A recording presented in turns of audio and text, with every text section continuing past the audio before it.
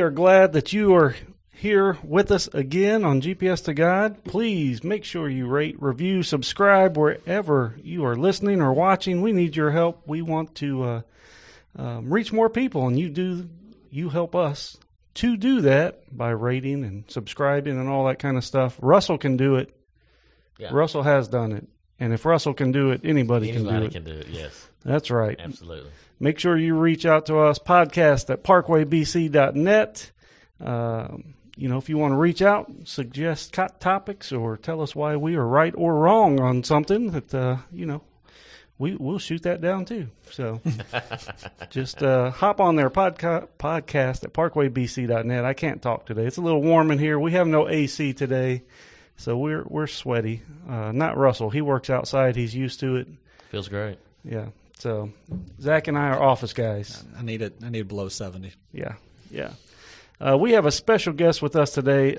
We have Mr. Shannon Shorter, who is a professional basketball player, and he is actually playing overseas in Croatia at the moment. And so we're excited to talk to him about his life and his story and how he has ended up in Croatia, but also with world events going on. We're going to get into that a little bit too. But Shannon, thanks for joining us, man. I really appreciate y'all having me. Thank you for allowing me to join the podcast and just share my story. I'm excited about this interview. So Shannon, playing in Croatia at the moment, but we're going to get to that. But let's kind of go back to the beginning a little bit, and can you tell people kind of where you are and just growing up a little bit about you and how you grew up? So I grew up in Houston, Texas. It was just my mother and my two siblings. I'm the youngest. And my mother, she did a phenomenal job raising us, single mother. My father wasn't really around. We grew up in the inner city. So, obviously, you face different scenarios when you come up in the inner city. My mama, she didn't really allow us to make excuses or feel sorry for ourselves. She really just was a go-getter. She worked in education for 20 years. She had other side hustles that, she did just to generate money. And I can't say anything bad about my mother, obviously, because she raised me the right way. I grew up in Houston, Texas, A-Leaf to be exact, southwest side of Houston. And it was just one of the best times of my life. So growing up, single parent, mom kind of, doing what she had to do to raise you and your siblings. Did that make it tough playing sports? I mean, you're a professional athlete, so obviously sports has been a part of your life for a long time. Was that tough, money-wise, financially, just getting to and from practice and games and that kind of stuff? The toughest part was probably getting to and from practices because it was the location that my mother worked in the city. I was on the other side of the city a lot of the time, and she worked in a whole different area of the city. But as far as like playing and getting opportunities and etc., she put us in literally every sport. Like I played soccer, played football when I was younger, basketball, ran track, literally did everything just to keep us busy so we wouldn't be doing things we shouldn't have been doing at that age. And I really just did everything my brother did. So that's where the basketball came into it, because I just was just following him and trying to do everything he wanted to do. And then once I followed him in the basketball realm, I picked up a joy and a passion for it when I was like 7, 8, 9, around that age. And ever since then, it just took off. Do you think playing other sports helped you early on, like playing soccer? Did that help with your footwork and just doing different sports, helping with different coordination aspects, that when you focused on basketball, it kind of all came together? At that age, I really didn't know.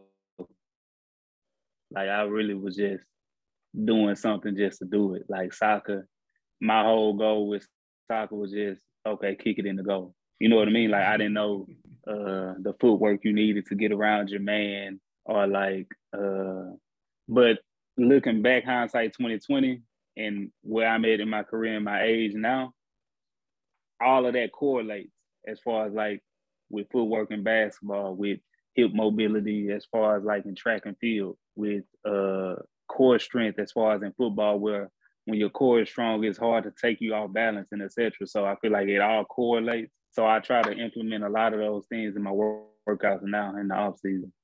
Shannon, I got a question just because I don't know. I mean, I know you're a member at Bethel Church, and so at what age were you really introduced to church, and was your mom a big influence in that?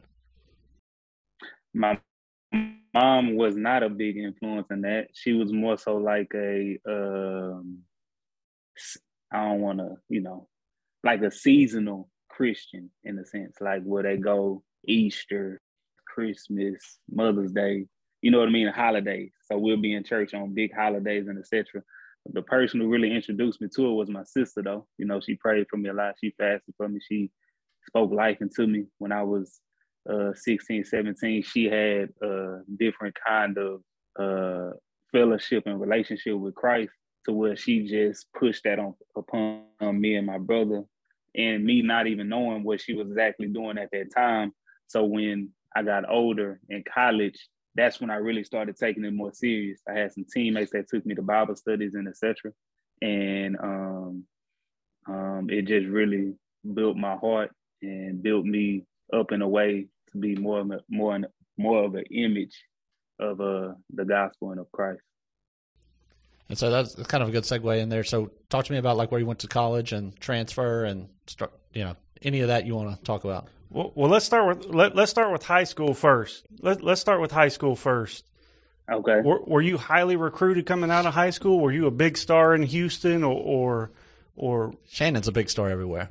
Well, of course, but I wouldn't know. Seriously, I was a big star in Houston, but not on like the national scale. So I was like city known, state of Texas, Houston, but like nationally, probably the highest offer I had was from Texas A&M. You know what I mean? Like I didn't have the North Carolinas, the Dukes, the UCLA. I didn't have none of those types of schools, And so I was known. I did have a lot of scholarships coming out of high school, but I ended up going to A&M Corpus Christi, and I do feel like that was probably a decision I shouldn't have made, because I was influenced by outside people other than going with what I felt in my heart.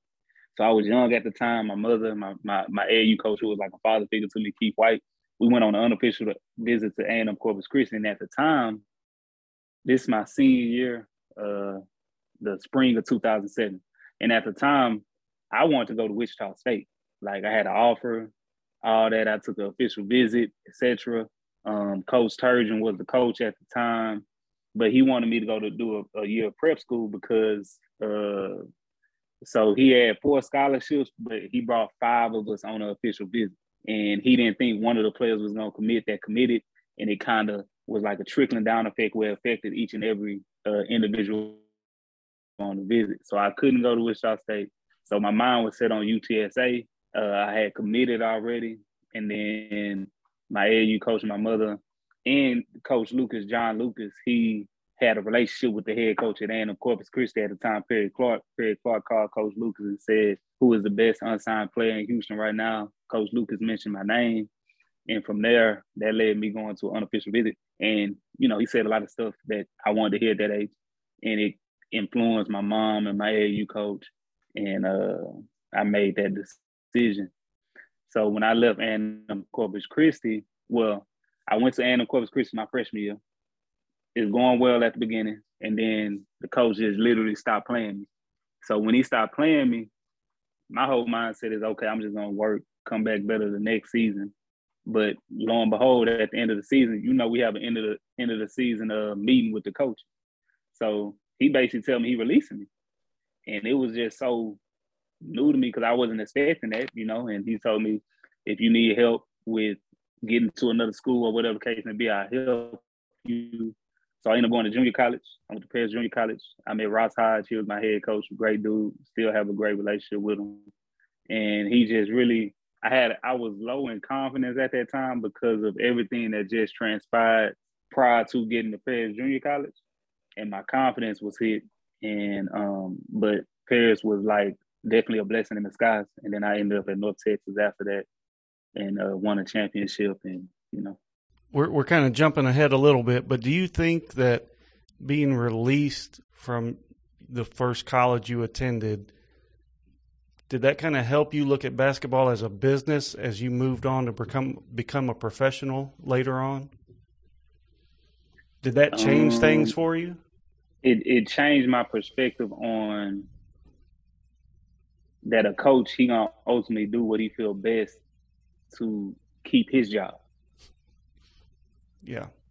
You know what I mean? They can tell you how much they want you, how much they value you, and etc. But at the end of the day, he still got a family to feed too, and his job on the line if he not producing. So they gonna do what they got to do to make sure, you know, he putting food in his kid's mouth, putting food in his wife's mouth, and making sure they're in a stable situation. So I don't really have any hard feelings towards that coach. But hindsight 2020, I realized like you got to make sure you look out for yourself in the end and do what you feel is best for you, because everybody not gonna see what you see or visualize what you visualize. And so for him to release me, it helped me realize, okay, don't worry about what other people think. Do what you got to do to put yourself in a position to be successful. So you finish up at college, you finish up at North Texas, graduate. Yes, sir. Then what are you doing at that time? Are you thinking I can make basketball my living, I can get paid, I can be a pro, or are you looking at getting a quote unquote regular job somewhere? Now it's pretty funny because I don't think anybody believed I'd be in a position I'm in now, like outside of like the people that was really close to me, you know what I mean? But as far as like my teammates at North Texas, coaches at North Texas, and everybody that was involved in that situation, I don't think everybody would have thought like, okay, he 10 years pro now. It's 10 years later, he's still playing at a high level and et cetera. And I say that because, again, my head coach at North Texas, I go back to what I just said, they're going to do what's best for them to make sure they keep their job. So my head coach at North Texas, you know, when they recruiting you, they tell you everything you want to hear in a sense, you know. So me coming into the school, my expectations were a certain expectation, but they was totally different. I get there, coach tell me, I just want you to play defense, rebound, run the floor. If you shoot the ball, you're going to be on the bench. I don't want you to shoot at all. And I'm just like, so why did you bring me here? And I remember I called my mom probably like 3 months into my junior year, and I was very emotional because it's like when you know what you can do and what you're capable of doing, and like you being put in like a box and being told what to do, and when you're on the court, you got to look over your shoulder and wonder like, okay, if I do this, am I going to come out the game? And I tell a lot of my homies back home, like, that's the worst player you can be, is somebody that's like overthinking in the game, looking over their shoulder, not playing off instinct, not playing off confidence, because you really just jeopardizing yourself.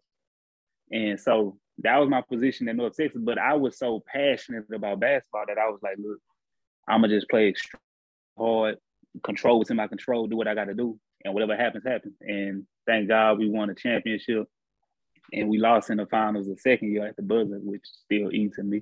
But, you know, it is what it is. So when I graduated from – so after that,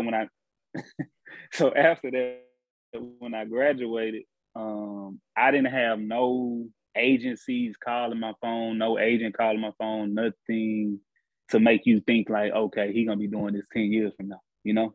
But I did have like John Lucas in my corner, a Byron Smith in my corner, Keith White in my corner. John Lucas and Byron Smith were dudes I trained with in the summer, and they would, you know, tell me and just infuse confidence in me and just give me the opportunity just to work out and train against other pros. Like my first workout with John Lucas, my first matchup in the gym, right? First ever matchup. The first time I worked out with Coach Lucas was when I was 18. First ever matchup in the gym, he matched me up with J.R. Smith. J.R. Smith in the league, he probably like 24, 25 at this time, destroys me. Like, couldn't do nothing with him. Like, but nothing, look now, couldn't score, couldn't dribble. Look now, you're still playing, and he's golfing Right. at like, you know, North Carolina State or whatever he's doing. I mean, but that's after 14 years in the NBA. So.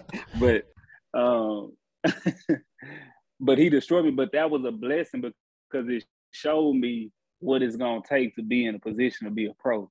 So even though I was struggling in college, them summers when I went home to train, it still infused confidence in me because I was going up against guys that was playing at a high level consistently. This ain't, college athletes, this NBA players, high level overseas players making millions of dollars. So, and they telling me how much I can play and what I can do and etc. So I'm just waiting on my moment. So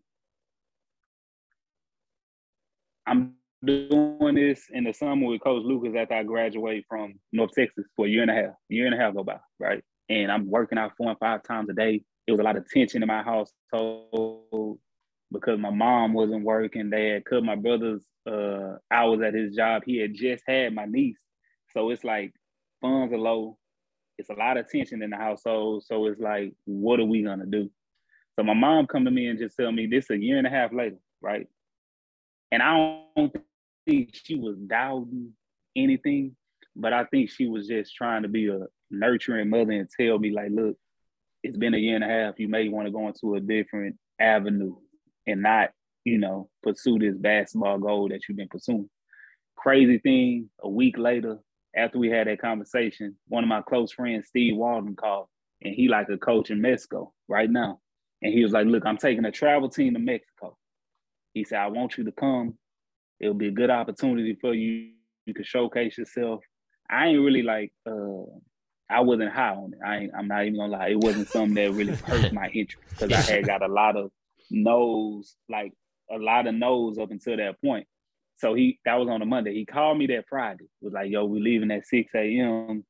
I really want you to come. I'm telling you. And I remember like praying through the week and, I had an epiphany like that told me like, what do you have to lose? Like if you stay here, nothing's going to happen. If you go, you may get an opportunity, you may not, but you still put yourself in a position. So I was like, okay, I'm going to go. So I go. We played a team that just won the championship in Mexico the year prior, right? I went crazy. Like this a year and a half later. So I got a lot of built up animosity, frustration. Like Shannon's coming all out. Be unleashed. You know what I mean? Ready to be unleashed. And went crazy on the team. Had like 35 points. They paused the game in the fourth quarter. GM come up to me right after, take my information, my name, email, phone number. He was like, okay, I'm gonna call you. I got some few teams that, should be interested. I'm gonna call you. I ain't think much of it. I'm like, okay, it is what it is. I drive back to Houston. Granted, we drove to Mexico. We drove 8 hours to the border, McAllen. So, you know what I mean? So no private I get back jets to here. Houston like 3 days later. Nah, not at all. So I don't mind taking long trips, as you can see. But so I get back to Houston 3 days later, the GM called me. GM called me 3 days later and basically tells me I found a team for you. When can you leave? And I tell him ASAP, and I didn't hear from him for like a few days. So that next week, is this a GM in Is this a GM in Mexico? Yes, the GM of the team we had just played. I guess he had like connections with other teams and just told them about me. And, so the next week I call him on a Thursday and I say, hey, I still haven't heard anything. What's going on? He was like, man, I was just about to call you. You leave tomorrow morning at 5:30 a.m. I'm like, what? I'm emailing you the ticket now. I'm like, okay, it's like 11. It's like 11 o'clock at night at this time. Like seriously. So I tell my mom, she don't believe me. She really don't believe me. I go in my room, start packing, and she walk in the room and was like, oh, you really leave? I say, yeah, mama, we on now. Like this the opportunity we needed. She take me to the airport, she boohoo crying. I get to Mexico, right? Sign with the team, sign for $3,000, right? That team trade me to the worst team in the league, right? The worst team in the league trade me. Yeah, this is real life. Like this is crazy to me. So like my first week and a half, I'm like, what is going on? Like you get traded from the worst team in the league, but again, it was a blessing, right? Because when I got traded from that team, the coach was waiting for me at the train station. We leave, go back to Mexico City. We played a team that I had just got traded from, the worst, quote unquote, worst team in the league, right? And before the game, we have a meeting. He say, look, I don't got much money. I'm gonna put the ball in your hand and I'm gonna give you opportunity. He said, I only got $500 to give you. So I'm making $500 a month. First opportunity. I wasn't like dissatisfied by it. I was extremely, extremely grateful. You know what I mean? Because one, I didn't pray for $1 million. I just prayed for opportunity just to put me in position. And again, it goes back to the Bible where it says, if you're faithful with few, you'll be ruled over many. And that's what I kept reciting to myself when I was in that situation in Mexico. I was sleeping in a bunk bed, a twin bed. I had a roommate. We was in like a dorm, no bigger than like a single hotel room. And I led the league in scoring. I did what I was supposed to do. I was able to send money home to my moms. They still wasn't working. I was able to send money home to my mom. I gave my tithes to the church, little $50, you know, and I was just faithful in that situation. And 10 years later, we here. Wow. So can you give us like the trajectory that you went on? So from Mexico, where'd you go? Mexico, I get a call from, so like the crazy thing is I didn't have an agent. So I don't know what I'm supposed to be doing in these situations. I'm just like, okay, make sure you don't go back home. That was my mindset. Like, just make sure you do not go back home. You know what I mean? So I get a DM on Facebook from an agent saying, hey, I'm an agent in Argentina. It's a team interested in you. When does the season end, and et cetera. I gave him all the information. He basically gets me a contract, $5,000 a month, right? For like 3 months. So I think it was like close to 15. So I go to Argentina. Situation is terrible. So I leave Argentina, but thank God I had already built a relationship with one of the coaches from Mexico when I was playing out there. We had beat his team, and he told me, he said, I'm a coach of a team in Mexico in the summer league. It's a summer league in Mexico. He's like, I want you to be a part of my team. So as I'm in Argentina, he reached out to me and tell me, hey, this the contract. It was $4,000 a month for 3 months. Cool. I go to that team, do really well. Another GM of a team reached out to me from Ecuador and tell me, hey, I want you to be a part of my team. I'm like, okay, cool. The money was pretty solid, you know, another like $4,500 a month, cool. For the rest of the summer, I think it was from like mid-June to like late August. So as I'm in Ecuador, my teammate had an agent. And he was like, my agent been following you. He want to have a conversation with you. I'm like, all right, cool. I don't got no agent. I don't know what I'm supposed to be doing. So we have a conversation. I sent him some video. I sent him a lot of stuff that he needed. Literally like 2 weeks later, he had a job for me in Israel. And I went to Israel. And from Israel, that was my first time in like a European league, in a sense. That was an 8 to 9 month league. And I made $4,000 a month. Then I went back to Israel the next season. And $4,000 a month. That's when I met Z. Through my teammate Murph. And, you know, Murph was like, hey, I got a financial advisor. I'm like, bro, I don't got no money. I'm, you know, like, what you want me to? We met at Oxford, right? That's where we were at for? We met at Oxford, but we talked on the phone prior to that a few times. So I'm just like, I mean, you know how much money I'm getting. I ain't know nothing about finance. This ain't much, but I take it on. And we built a relationship from there. And then I went back to Israel, made my deal in Japan. And that was for like 110. And then from Japan, I went to China. From China, I went to Turkey. From Turkey, I went back to China. Then I went to Australia. Then I went to Lebanon. Then I went to South Korea for 2 years. Then I went to Greece. After Greece, I went back to Turkey, I think. And now I'm in Croatia. I feel like I'm missing out on a few countries in there, though. But the trajectory was crazy because I remember me and Z talk about it like, bro, you went from $500 a month to making almost $50,000 a month. Like, you know, and it was just all God, you know, put you in a position and No, I was just going to say, you know, a lot of people don't think about basketball outside of the NBA or maybe EuroLeague, Euro Cup. It's foreign to know that there's leagues in Mexico, Argentina, just all the places that you named, and think about the path that you were on to get there is incredible. So like when I started in Mexico, I didn't know what was coming after that. I didn't know. All I knew was like, look, make sure you take advantage of this opportunity. Like, you may not get another one, but you can go back and say, when I got my pro opportunity, I killed it. And from there, I just, that's what I tell a lot of my friends back in the city is just, when the opportunity comes, you gotta relish that. Like, you can't think you gonna get another one. Like, this a business. Like, they don't, like, in Europe, it's very cutthroat.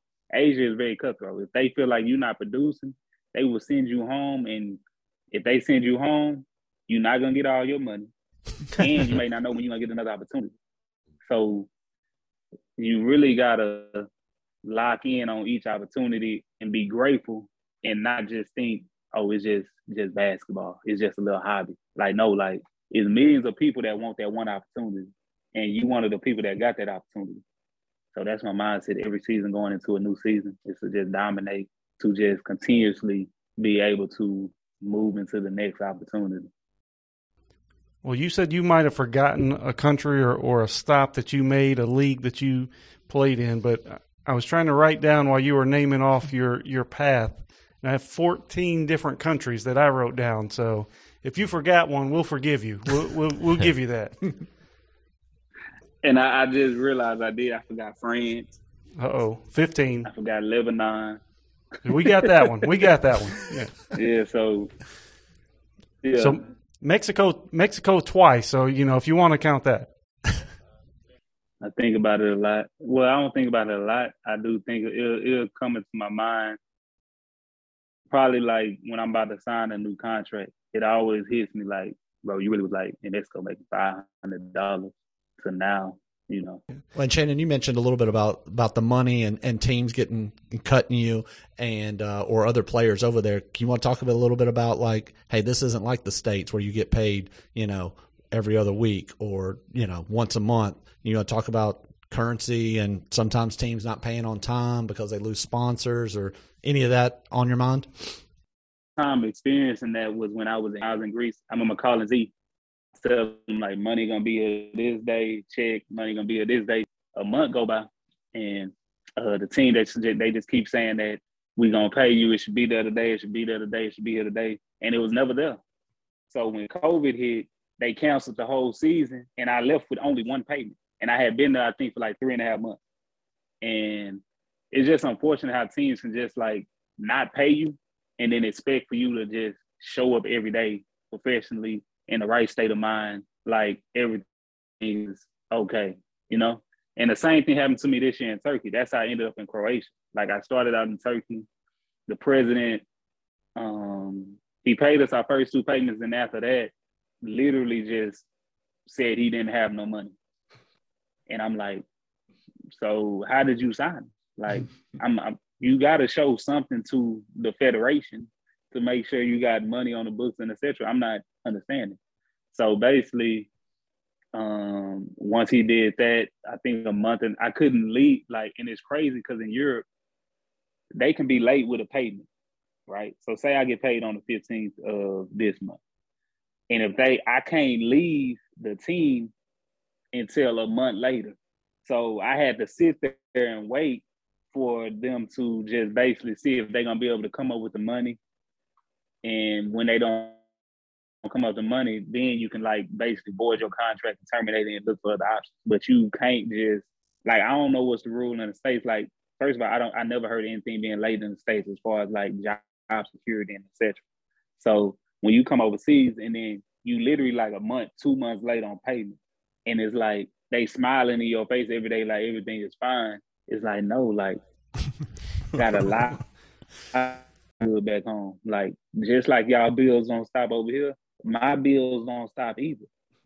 And it's just wild how they can get away with literally like robbery. And then if you take them to court, that's a whole year process just to get the money that they owe you and lawyer fees and et cetera. So it's just a lot to go into it to that can be mentally draining. It's a much different process than here. I think there would be a lockout immediately if the NBA quit paying. Right. Then no. Right. Right. Like, I know NBA players, they tell me we get paid 1st and 15th every month. And it's like, bro, I get paid on the 15th. I don't know if I'm going to see it next month. You know?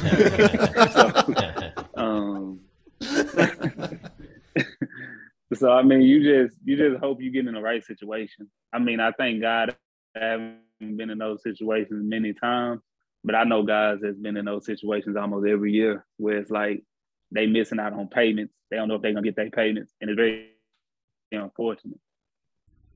Shannon, I got a question for you. I played basketball in high school, and I got in the zone twice in my life. And for people, a lot of people that don't know what that means when you shoot, it's going in. It's like you can't miss. And so I've always wanted to ask a professional basketball player this: how often do you get in the zone? Is that a weekly thing?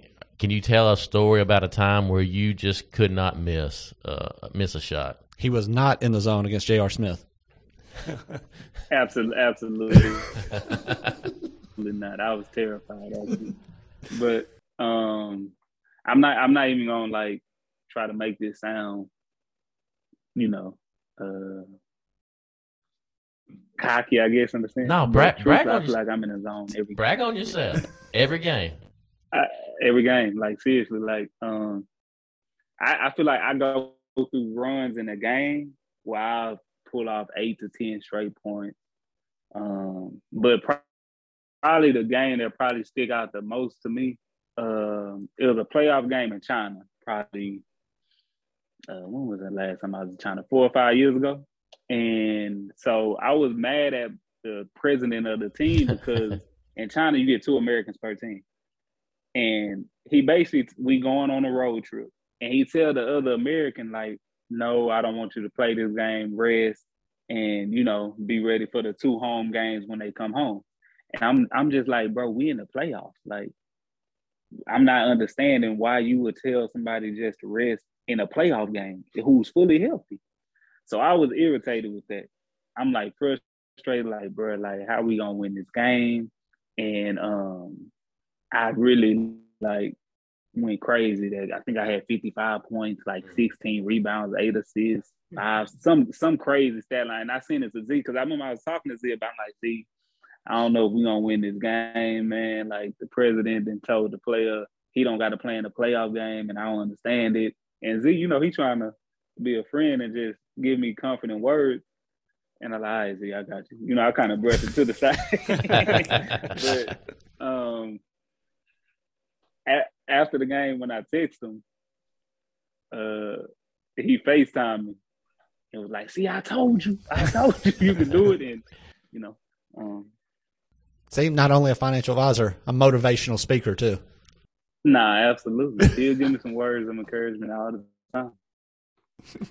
I think what some people don't realize maybe here in the States is we're NBA focused here, but there is high level basketball overseas in China, in Turkey and some of these other countries. They have very high level basketball as well. Nah, I wouldn't say Asia as much as Europe, because Asia is more like like just basically no defense. Fill it up. How many points can you score for me? You know what I mean? But as far as in Europe, very high level basketball. I feel like you really got to know how to play the game. You got to actually think the game. You got to actually have some kind of IQ for the game. You got to be an efficient player. You got to know the ins and outs of the game as far as like, okay, being at the nail on defense, I'm making the right pocket pass, I'm seeing the right read off the pick and roll. It's so much that goes into a game in Europe because coaches, and then the rules in the NBA and Europe are different too. So, it's a lot more space in the NBA as far as in Europe. The paint is more clogged up, and you really got to find ways to be effective. What about a language barrier? Has that been a big hurdle to overcome with all your travel, or are there translators everywhere you go, or do the coaches speak English? What about language barriers? Well, in Asia, you definitely have a translator everywhere you go. South Korea, Japan, China, it's a translator with you literally everywhere. In Europe, it's a little bit more different because I think English has been a lot of these countries like second language that they learn. So, some teams have like guys that can speak fluent English, like a domestic player.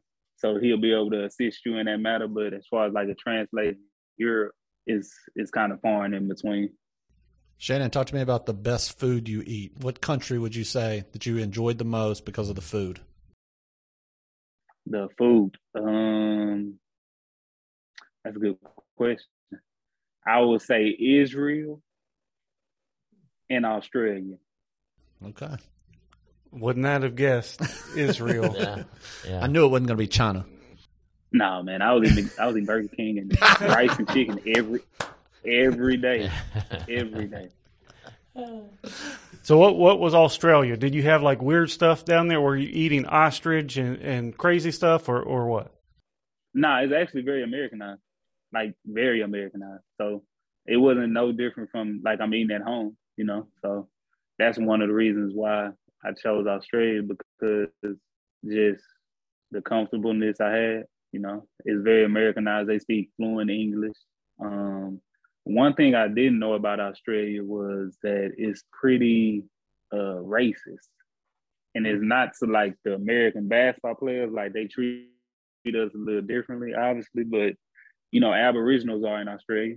And so I seen a few in my city, and just seeing how they treated them was like, so I did a little research and I was like, oh, wow. So y'all came in and just took their land and made it kind of colonialized it and made it more so seem like it was y'all land. And so, I just did a little research and understood why they treat them the way they do. Look at this, Shannon the historian. I like to read a little bit, So the reason I was asking you about crazy food in Australia is we told a story about I had some ostrich that I had eaten overseas at this place. We talked about some other crazy things we had eaten, and my man Zach here sent us some ostrich burgers and some kangaroo burgers. So we grilled that up at the house and had a little taste test, and it was all right. We ate it. Even the picky people, we tried. When I say we ate it, we all took like one bite. We cut one burger up into like 7 pieces. But I never try food that like I never tried in the States. So if I never tried ostrich, kangaroo, octopus, shark tongue, like those kind of, no, I'm not. Like, no. No, I just can't do it. I have several Asian friends who eat what I consider to be crazy food here in America. So I would have trouble, I think, with some of the delicacies of Asian food, Asian cuisine. When it gets to exotic fish parts and stuff like that, I got to tap out on that one. That's a hard pass. Yeah. I remember last year in Japan, I went to eat with my coach. And, we went to the meat restaurant, and they had a variety of meats. And I think one of the meats was like pig tongue or something like that. And he wanted me to try it. And I was like, I'll pass. You can have mine, actually. Smart man. I was just like, nah, I'm cool. They eat anything in Asia, though. It's weird. Like, anything can be food. Anything that's a great one. Anything can be food. That's right. Let's talk a little bit about, you're in Croatia now. We've heard, all the different places that you've been. What about keeping up with your faith in Croatia? So Croatia is labeled a Christian nation, but it's mostly Catholic. Mm-hmm. So how is it there specifically, since that's where you are now, but in all your travels, keeping up with your faith, going through those trials and just being away from home? Right. So I just always I'm big on routine, and one of my routines is when I wake up in the morning, obviously I thank God, get down on my knees, thank God. But after that, like I don't understand how people can wake up and the first thing you do is just scroll on your phone. You know what I mean? Like, so like the first thing I do is play some gospel songs that I like. I read about an hour the Bible, and once I do that, I get started and just put me in the right mental space of just what's to come. And then obviously I stream Bible studies back home from my pastor, and I watch the sermons over the weekend on Sundays. And I like listening to a lot of podcasts as well to just keep me uplifted. So yeah, I'm just big on routine. Yeah, you got a new podcast to add to the mix now. Yeah, yeah. I'm definitely gonna be tuned in. Well, you started to mention that you're married to your wife Ryan. Can you talk about how that's impacted your life while she spends time there with you, but then also back in Houston, and how y'all have made that work? My wife is very. Be careful. She has a lot of intellect, and she's I know. She has a lot of intellect, and she's very mindful of a lot of situations, and she educates herself on a lot of things. And just getting married last August, and then coming into this year after marriage, the plan was for her to, come with me, be with each other for the year in the first year of marriage, because obviously the first year of marriage is most important, because that's when you build foundational pieces, you build trust, you continuously learn one another, the nuances of each other. I mean, I hear people all the time say, like, you can be with somebody for so long, but when you get married, it's like some you still don't know. You know what I mean? And I learn something every day.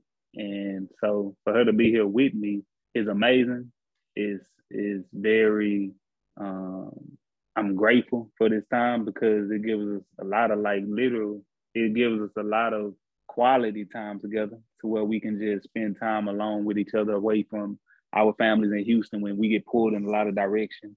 And I'm grateful to my wife also, because she paused her career in education to come out here with me, made that sacrifice, and for the benefit of the marriage. And I think it's going to help us in the long run for sure. So obviously, we all know what's going on in the world right now with the Russian invasion of Ukraine, and you are in Croatia. Croatia is pretty close to what's going on in the world. I knew this stat; I didn't have to look it up. So Croatia is about 800 miles flight, straight line from Ukraine. So for us here, that Nashville to New York City is about 800 miles. They're both a little less. Nashville to Austin, Texas, same distance. Houston to Atlanta. So that kind of puts it in perspective for us, that it's close enough that you know what's going on. It's not right next door, but it's pretty close. And that's a 2-hour flight, right? Right. Yeah, about 2.5. Yeah. So how has that affected you being in Europe now, while all this has been going on for about the last 10 days or so as we record this episode? I mean, I've just been following it as much as everybody else in the world, probably. Obviously, my wife, she's been way more in tune. Like, I tap in with it and just read some CNN story times, but she didn't researched the story behind it, not NATO, and did everything, But the only effect it's had is just the effect it had on my wife, letting her know, like, we gonna be fine, and etc. Actually, we got a email from the embassy in Croatia saying that they was letting 1,000 Ukrainian citizens into the country. I guess they came to the border and etc. So that was something that was just new to me. I just got that email the other day. But I mean, I just feel for every individual that's being affected by this, especially in Ukraine, because when you look at the story behind it and why he's doing it, I just don't think it makes sense. Like, it don't add up for you to like blow up I try to blow up a whole country. I try to kill the country president because he wants to be an independent country. Like, I don't understand. With all of your travels and the different teams you've played on, do you know anyone who was playing in Russia or Ukraine when this all kicked off? Yeah, one of my closest friends was playing in Ukraine. So I reached out to him and asked him, was he okay? He told me he was perfectly fine. He went home to Houston, then he went to Czech Republic. And then another friend, Ray, the one, he got stuck at the border for about 15 hours, and he was stuck in Ukraine for a nice little while. He actually did some interviews on CNN, I believe he did an interview, something like that. It was a nationally televised interview. And everybody that I know in Russia, they're all back at home with their families. So everybody that I know is fine. Shannon, I just want to just tell you just how much I've enjoyed hearing your story, and I can the thing that keeps coming to my mind is just your determination. You haven't given up. And when you talked about that before you went to Mexico, how you prayed, that just really stuck out to me. And we've seen all the ways that God has just moved in your life and just gave you a direction to get you where you are today. What does your future look like? Do you have an idea of what your future is gonna hold for you? Yeah, I talked to Z about this a lot, actually. And so one of my goals is to own a gym in my city, and I'm kind of like in the process of accomplishing that. But another goal, as far as like after basketball, is I want to be an ESPN analyst. I went to college for communication. I'm actually doing an internship this summer with a sports station just to build some kind of resume in a sense and just learn the ropes of that industry, because I've never been in it, but I do love to talk sports, debate, like a Stephen A. Smith. Like, I really enjoy that, and that's like my next goal. That's my next vision for sure. Russell, that was a layup for you. You can ask him right now, Jordan or LeBron. Well, I was going to, but I didn't know if we want to get into that. I have an idea who he's going to say, so I think we're all good. He's a little bit younger than me. So which one is it? Which one is it, Shannon? The GOAT, Jordan. That's easy. Thank you. That's easy. There's no debate for me. Right. I don't think that's where Russell thought you were going. I thought you. I was hopeful. I don't see much of a debate in that myself, but Shannon, can you talk a little bit about the stuff that you have that you've done off the court? I don't care if you want to talk about businesses that you invested in, things that you've done, but obviously your foundation. I wanted you to kind of talk a little bit about that and what that tries to accomplish. So, like, one of my goals was, when I got in a position, right? When I got in a position was to help out people that came from situations I came from, So with my mom, I got her own business. She has a food truck business called Smashed Potatoes with a Twist. This was a goal of hers. Obviously, the pandemic kind of slowed some stuff down, but we was rolling, like really rolling at a point in time, and we trying to pick that back up. And so I put her in a position. I invested in her company, and she really enjoying it. So that's something I'm proud about. And then my foundation, it's called It's Only Right Foundation. You can visit the foundation page at www.iorfoundation.org, and it just shows everything I'm doing in my city. I've had the foundation for about 3 or 4 years now, and I have a scholarship giveaway every year in May, June with my church and with my high school. I have a free basketball camp for the kids. It's about 100 to 125 kids that attend that. I have a turkey giveaway in November. I've had a grocery giveaway, and I have a back to school drive where I give out backpacks and school supplies. And it's just being a light to the youth, just giving them something to look to and just say, okay, he came from the same situations I've been in, and look what he's doing. And I feel like if you invest in a young person's future, when they hit that adversity in college, because you're going to hit adversity, you're going to hit times when you don't want to go to class, times when you don't want to study, times when important assignment is due and you worried about doing something else. I feel like they'll remember that the individual invested in them and wanted them to achieve the goals that they set forth for themselves after college. And so that was a big reason why I did my scholarship giveaway. And we probably given out,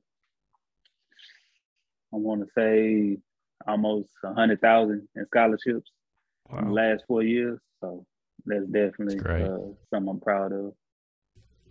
Shannon, something we didn't touch on, but just can you tell me like what your day-to-day looks like? I mean, over there you play a couple games a week, and then do you train? Do you practice? Just kind of give us what it looks like for a week for you. So our schedule is pretty taxing. I would definitely say that because of the bus rides we go on and practice and etc. So we'll usually have 2 or 3 games a week. We'll rarely get an off day. It depends on the day. But when we don't get an off day, we usually do like recovery workouts. I usually try to get to the gym about 2 hours before the practice, do my own little workout. I like to enjoy my time in the morning reading, spend time with my wife. We go eat breakfast a lot. We sit down. Like last week, we went and got a pedicure and a manicure, just spending quality time together. And then I usually go to practice in the afternoon and then eat dinner. And then we have a game usually on like a Thursday, a Saturday, a Sunday. It just depends on the day of the week. And you talked about travel a little bit. What kind of bus rides are you? I mean, we're talking 2 hours or 10 hours or what's the travel like? So we have today trip was only about 5 hours. It wasn't too bad. But we have a 13-hour trip coming up in about 2.5 weeks that I'm not looking forward to. But, that's the longest trip of the season. And, you just got to control what's in your control. Take what you get. 13 and a half hours. Are y'all playing this team a few times or just one game and then back home? Nah, there's one game. And the ABA League is against other European teams in like near like the Adriatic Sea, like Serbian teams, Montenegro teams, Croatian teams. I'm missing a country. I know I am. Well, that's something different than here, right? Because like over there, you play in multiple leagues. You could play in Euro League, you play Euro Cup, the Adriatic League, and over here it's just the NBA, right? And so that's something different that most people probably don't know. I mean, it's a good opportunity just to experience a lot of different coaches when you're overseas and just see the different nuances of basketball. That's what I really enjoy, just to see the skill set of different players from different countries. So when you're traveling on these 13-hour bus rides, is this like a nice bus with TVs and couches and lounge chairs, or we like on a modified school bus? No, it's a chartered bus. It's not like a modified school bus. It's a chartered bus, but we definitely don't have no couch. We do get our own row though. And I think it's TVs on the bus. Everybody's got phone now. I don't guess you need the TVs, but right. Everybody does for sure. When this league right now, you're planning, obviously are planning to be there through the championship. So coming home sometime in June? Yeah, that's the plan. Get to the championship, give us an opportunity. I think the finals, the first game of the finals is the first week of June. So that'll probably last about 10 days, and then I'll probably be home after that. So you're talking come home in June, mid-June, run a camp sometime in July, and then flip it back around and be back overseas in August. Right. Yeah, that's the plan. I was saying this year 10 for me, and I told my wife before the season, after the season, I'll take a 2-week break and just analyze everything and just see where I'm at, see how I feel, and go from there. Because I feel like once you get married, it's not just a you decision, but it's like a we decision, So do you already have a contract for next year, or do you know are you going back to Croatia, or is that still up in the air? Actually, my Croatian team, they've been talking to me, but like I told them, it's always going to be about the situation, the finances, and etc. But I should have some really good opportunities coming this season just off what I'm doing right now. From talking to my agent, he been in my ear a lot telling me your name buzzing and et cetera. So, we'll see. I'm usually signed by like July, early August. And then I'm usually out probably at the end of August, early September. Yeah. You want to shout out to yourself of like what your stat line is this year? Well, I'm actually leading the league in scoring in the ABA, in the Adriatic League. So that's pretty good. That's great. I was waiting in for the that. Croatian League, I don't really play as many minutes, but so yeah, I mean, we just gotta get a few more wins, and we probably won't make the playoffs, but if we can just end that season on a high note, that'll be good for sure. But yeah, the whole multiple league thing is confusing. It's a little weird, but I'm glad you're doing well. So, thank you. Hey, Shannon, man, thanks so much for joining us. We know it's huge time difference. You're up in the middle of the night just to make this happen, and even though you just got off a bus, but we won't tell everyone else that. But man, thanks for coming on. Thanks for helping us expand. This is our first international interview, fellas. We have a lot of people who listen overseas to this podcast, but this is the first time going outside the. That's what technology allows you to do, right? Technology is great. So thanks for coming.